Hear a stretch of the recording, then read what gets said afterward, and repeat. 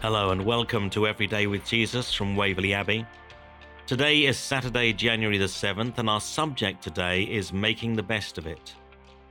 We're reading from Genesis chapter 39, verses 1 to 6. And in verse 2, the Bible says, "The Lord was with Joseph so that he prospered." In our reading today, we see Joseph in his new circumstances, a slave, but making the best of it.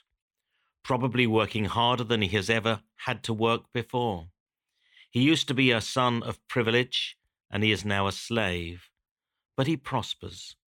He is rising through the ranks and becomes a trusted member of Potiphar's household.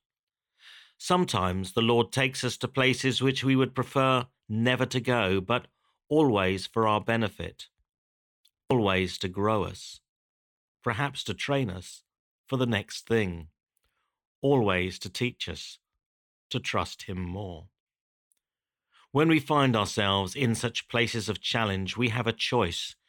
We can kick against the goads and pray, "Lord, get me out of here," without ever understanding God's good plan.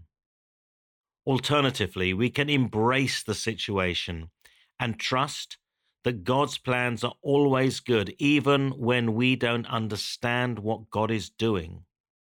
The latter allows us to know a peace that passes all understanding. The former, however, often leads to frustration and disappointment and anger when our circumstances do not change. In this passage, we see that God is with Joseph, even though he would probably have preferred to be back at home with his dad. I wonder what skills Joseph learnt while working for Potiphar.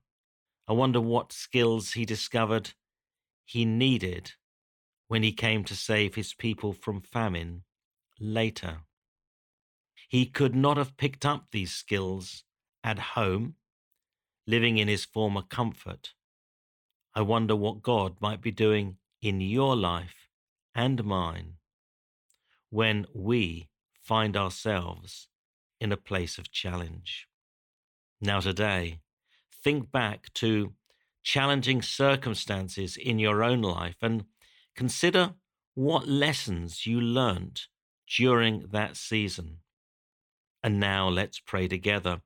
Lord, help me to submit to your will for my life, even when I don't understand, knowing that you will be working out your good plan for my life. Amen. And scriptures to consider today would be Psalm 27, verses 1 to 3, as well as Psalm 36, verses 5 to 9.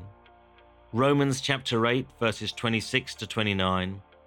Philippians chapter 4, verses 4 to 7. And 2 Peter 1, verses 2 to 4. Thank you for joining me here for Everyday with Jesus. We're going to do it all over again tomorrow. So join me then, but for now, for me, it's goodbye, and may the Lord richly bless you.